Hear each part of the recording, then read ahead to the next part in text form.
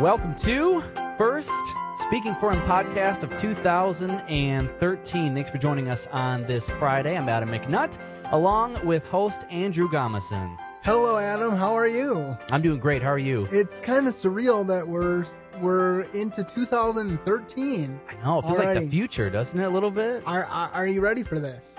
I am ready, yes. I'm excited to see what the Lord has in store for, Lord willing, our first full year as a podcast. That's true. This will be the one. We've turned the corner, and we'll be celebrating our first anniversary, Lord willing, in October. And don't want to look too far ahead, but that's kind of an exciting thought that we've turned that corner. Mm-hmm. So today's podcast is Adventures in Bible Reading. I don't know about you, Adam, but it's common for people to make New Year's resolutions. Oh, yeah.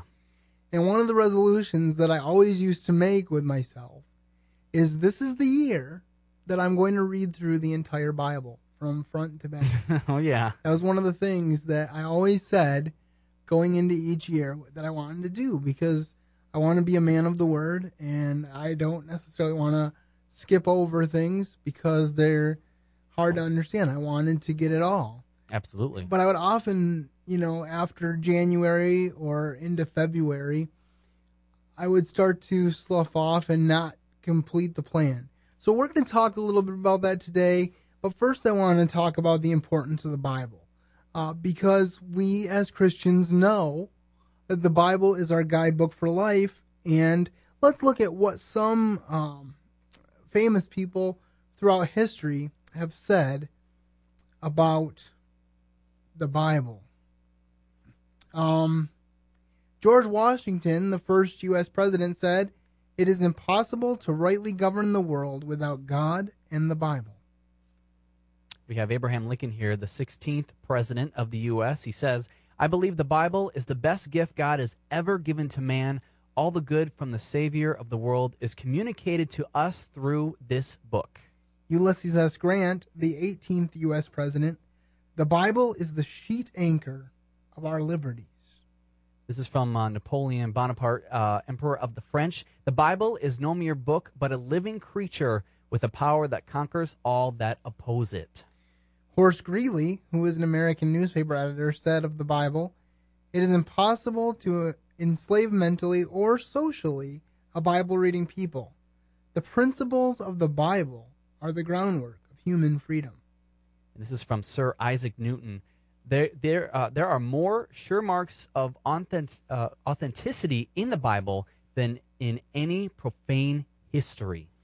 And we'll finish up with a quote from Sir William Herschel, who was an English astronomer and made numerous discoveries about the laws of the heavens. Here's what he said: "All human discoveries seem to be made only for the purpose of confirming more and more the truths contained in the sacred scriptures." And I really appreciated these quotes, because these are not ignorant men. These are not men that did not play on the stage of history.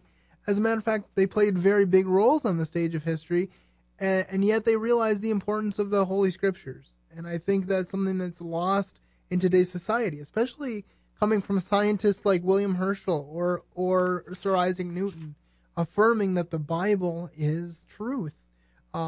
Obviously, I don't need their affirmation to tell me that the Bible is truth, but it is exciting, and I hope people realize as they listen to these that you don't have to check your brains at the door to find that the Bible is not only inspiring, but is necessary. Absolutely. So where does that leave us? We talk about the importance of the Bible through these quotes and different things. Well, I wanted to read a short passage of Scripture that kind of goes in a nutshell of the whole purpose of Scripture. It says in 2 Timothy 3:16 and 17, "All Scripture is given by inspiration of God and is profitable for doctrine, for reproof, for correction, for instruction in righteousness, that the man of God may be perfect, thoroughly furnished unto all good works."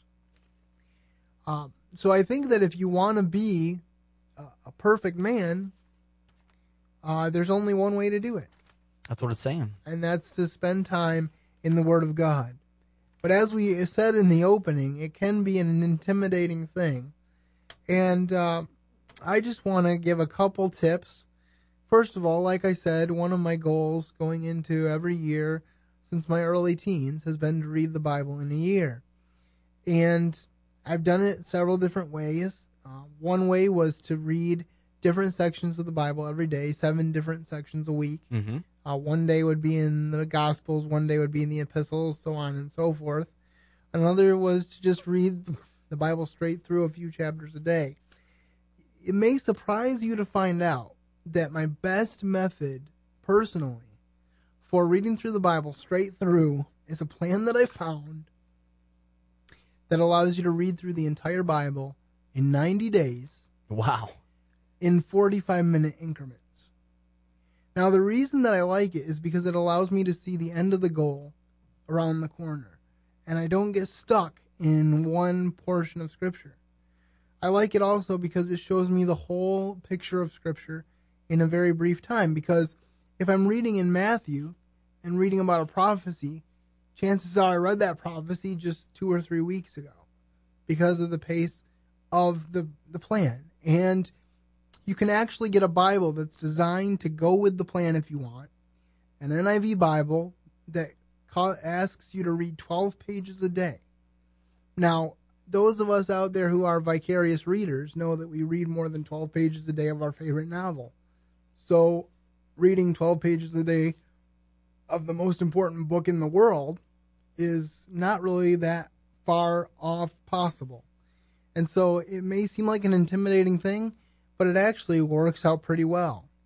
Another tip that I would give for studying the Bible, not necessarily reading it all the way through, is to study a book. Because when you study a book of the Bible, you study in sequence, you study context. It's easy if you pull out one verse out of Scripture, just out of the middle, to take it out of context. I remember there was one story, it's kind of a joke, but there was this guy who wanted inspiration from the Bible, so he opened it, and it said, it was in the Gospels, and it said, and Judas went out and hanged himself. He talked about Judas committing suicide after betraying Christ. So then he closed the Bible and said that wasn't very encouraging.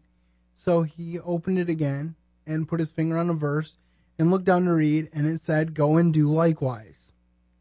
Wow. Now, that's definitely not what we want people to do, is go out and hang themselves. Right. And that's not what the Bible was telling them to do.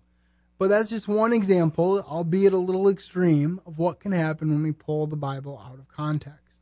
But by doing book studies and by allowing ourselves to appreciate a whole book, like particularly with the epistles, because they're letters from Paul to certain people, you get a real taste for what the Bible really is about and how it can help you. Adam, do you have any thoughts about this? I do, yes. A tip that comes to mind about studying the Bible and even getting, like a program where you can read it in certain increments is, you can do all that, but if you don't make a plan and make that time to do it, then that's gonna be tough. So my big tip would be to definitely make a plan. I'm not saying you wake up, write down a schedule, and that's how God's gonna have it happen. We all know He has His own plan for every day, but just to make that effort to plan a time each and every day to read the Bible and maybe even have that prayer time with God. Even if that means, I remember had a priest tell me once, get up 10 minutes earlier. Go to bed 10 minutes earlier, get up 10 minutes earlier and read and pray. And, it worked. I'm doing it now. So the going to bed earlier to get up earlier is where I get tripped up, because I always think of 5 things that I want to do right before I go to bed. Right, or you get that burst of energy. End or up something. to bed an hour or 2 later than I anticipated, and a lot of times it's not even that constructive of things. It's a little bit of a confessional here today, but but yeah, I mean, it's that. If you think about the fact that the Christian life is a journey, and that the Bible is our food. Jesus said, man shall not live by bread alone, but by every word that proceeds out of the mouth of God. And what Jesus was doing when he said that, not only was he saying that we need it for our spiritual food, but he was also doing what we should do, which is to to recite Scripture when we're under temptation. Jesus knew the Scriptures. As a boy in the Jewish culture, he was required to memorize the entire first 5 books of the Bible at least. And you realize, if you think about it, that he's quoting Deuteronomy in that passage in Matthew 4 when he's being tempted. And he's feeding Scripture right back to the devil. Now, the devil's using Scripture too, but the devil is pulling it out of context. But because Jesus knew the true context, actually because he wrote it, so he kind of cheated if you want to look at it that way. But because he knew the truth, he wasn't swayed by the devil pulling it out of context. And we need to do that too, because people are pulling the Bible out of context more now than ever before. So we need to we need to rightly divide the word of truth, and in order to do that, we need to spend time. When people are studying to stop counterfeiters, they don't look at counterfeit bills. They spend hour upon hour looking at the real thing, so that when they do see a counterfeit, it shows up and they realize that it's counterfeit. Mm-hmm. That's the way we need to be with the Word of God. I hope that this podcast and this look into some Bible study tips has encouraged you. I think this got 2013 off to a solid start, and I hope that this will be a year that you will find new pleasure in Bible study and that it will help you to keep serving the best of masters. Have a great weekend.